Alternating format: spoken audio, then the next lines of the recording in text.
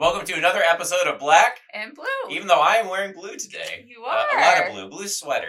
Woo! Yep. The Fixer. That is this episode, The Fixer. People want Jesus to be the fixer. I know I'm guilty of this. I'm pretty sure she is too. Same here. The fixer. Right. Jesus. And we see that actually in Matthew chapter 9 with a narrative that is near and dear to our hearts. Yep. And actually to a lot of our hearts. I think a lot of people like this narrative. And which narrative am I speaking of? Yeah, Matthew chapter 9 with Mr. Paralytic. He's brought by his friends to Jesus and they want him to fix him. Wait. You mean Mr. Paralytic can't walk there himself? Yeah. Thank you, Pastor Obvious. Yeah, Mr. Paralytic, his legs don't work. And so the friends, they hear Jesus is in town. Yeah. They're like, here's the fixer. Here's the guy that's like fixing ears and eyes and He's mouths. driving out demons. He's raising the dead. I mean, our friend's legs, that's a cinch. Easy peasy for Jesus, the fixer. Exactly. So they bring him to Jesus and they put him down in front of Jesus. And what does Jesus do? He says, your sins are forgiven. Yeah, he says, take heart, my son. Your sins are forgiven. How did the friends feel at that moment?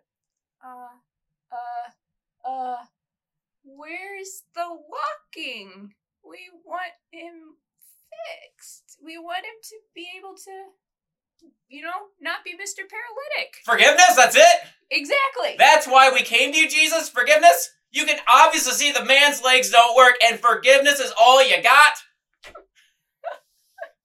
They're just some words. Why? Words are cheap. Yeah. Come on. We want action. We want something we can see. Nike it, Jesus. Just do it. I think we have been in this kind of boat before with the friends, right? We see Jesus as the fixer, and we go to him with our prayers. We go to him going, Jesus, fix my grades. Jesus, fix my busted brain. Jesus, fix what's going on with my parents and their troubled marriage. Jesus, fix my friendship. You can fill in the blanks. All of us have things that we want our Lord to fix. Well, yeah, I mean, we all have this laundry list of problems that we want Jesus to fix, and a lot of times we don't see it happening at all. What's really interesting is the scribes, they were kind of overhearing everything that was going on with this scene, and they're grumbling because Jesus, to them, is blaspheming. He's acting like he's God, and that's a sin.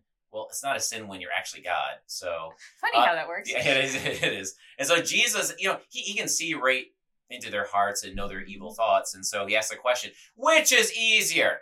Which is easier to say your sins are forgiven, or rise, pick up your bed and walk? And I think oftentimes, we would say the harder thing is pick up your mat and walk. Yeah. The things that are on that list, that laundry list of problems that we want fixed, we think those are the harder things for Jesus to do, right? Yeah. The thing is, though, friends, is that no matter what we think is the biggie problem, we need to fix it. Nothing comes even close to a problem of sin. Yeah. Ooh. We're all going to die. We're all going to die. Yeah, I mean, Jesus, all the people he fixed, the ears, the eyes, the mouths, the legs, all the people he fixed, they still died. They still died. Yeah. One of the scariest things is to die and be at the judgment with our sins on our backs. That is hellaciously bad, right? Really, really bad. I mean, it will crush us, kill us, condemn us forever. So unnecessary. Yeah. Because we have a Jesus who binds himself to our biggest problem, sin, and he dies as that beggar king, so that now there's no more condemnation for us who are forgiven. Freely, fully, forever forgiven. Forgiven. Yeah. that's actually the harder thing, isn't it? Mm-hmm. Jesus Way saying more those costly. words. Yeah. Well, why is that, Deaconess? Please tell me. Why is it so much harder for Jesus to say, you are forgiven? I mean, it cost him Good Friday. I mean, he came, was born of the Virgin Mary, lived a perfect life for you and for us, for me, you know, and then he goes to Good Friday. He suffers. He's in agony. All of our problems, everything is piled on him, and he cries out, all the bad. My God, why have you forsaken me? And then he dies. Yeah, he bears all that into the black hole of his death, and he rises on Easter morning. Those lungs of his, he fills, right? He breathes in the air, and he breathes out. And he speaks words of forgiveness. This is exactly why Jesus went through hell, literally, so that he could stand before us in the divine service and say, take heart. Your sins are forgiven. Exactly. Your sins, my sins, Deaconess's sins, the world's sin, forgiven. That is the harder thing. It's why Jesus became man. He became man to do for every man the hardest thing. And that is bleed, die, rise, to win for us eternal life. Eternal life. Forgiveness. It's the ultimate fix. Well, and we're going to explain that, right? Right. Yeah. Forgiveness really is the most important thing. Right? It is. And we know where to get it. There's actually a place to get forgiveness. A place that has a sign that says forgiveness here. Yeah. And that's at church. I think Marty Luther liked to say the church is a mouth house of forgiveness. I like to say the church is the forgiveness factory, right? Pumping out forgiveness like there's no tomorrow.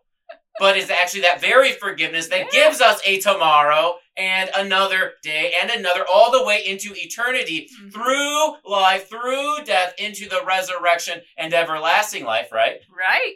So you're saying that forgiveness factory, it stuffs our ears, stuffs our mouths, and washes us. With forgiveness. Exactly. With forgiveness. We're saturated with it. And forgiveness has so much fruit for the Christian life. I mean, a bumper crop of good works, peace with God, right? Everlasting life. The final fruit, of course, being what? The resurrection. The resurrection, our own Easter morning on the last day. Oh, yep. With brand new bodies, you know. Oh yeah, we're gonna be restored bodies, resurrected bodies. Yeah. Now, what's really fascinating is that this Jesus, who has been forgiving us all of these years, and we believe it. We believe it. We stake our eternal destiny on this forgiveness. This very Jesus on the last day will stand on this earth. Stand on the last day at her grave and say, rise, take your bed and walk. Come home. Yeah. Come home. Jesus will lead us out of our graves in our resurrected bodies, right? And lead us where? To the Lamb's High Feast. To the Father's house. To the house, right? To the Father's house where there will be the Lamb's High Feast. And there, in that home, it will be amazing, because everything that is broken and busted and bleeding in this world will be what? Restored. Fixed. Jesus, the forgiver. That's how he wants us to see him now, the forgiver. That is the most important thing.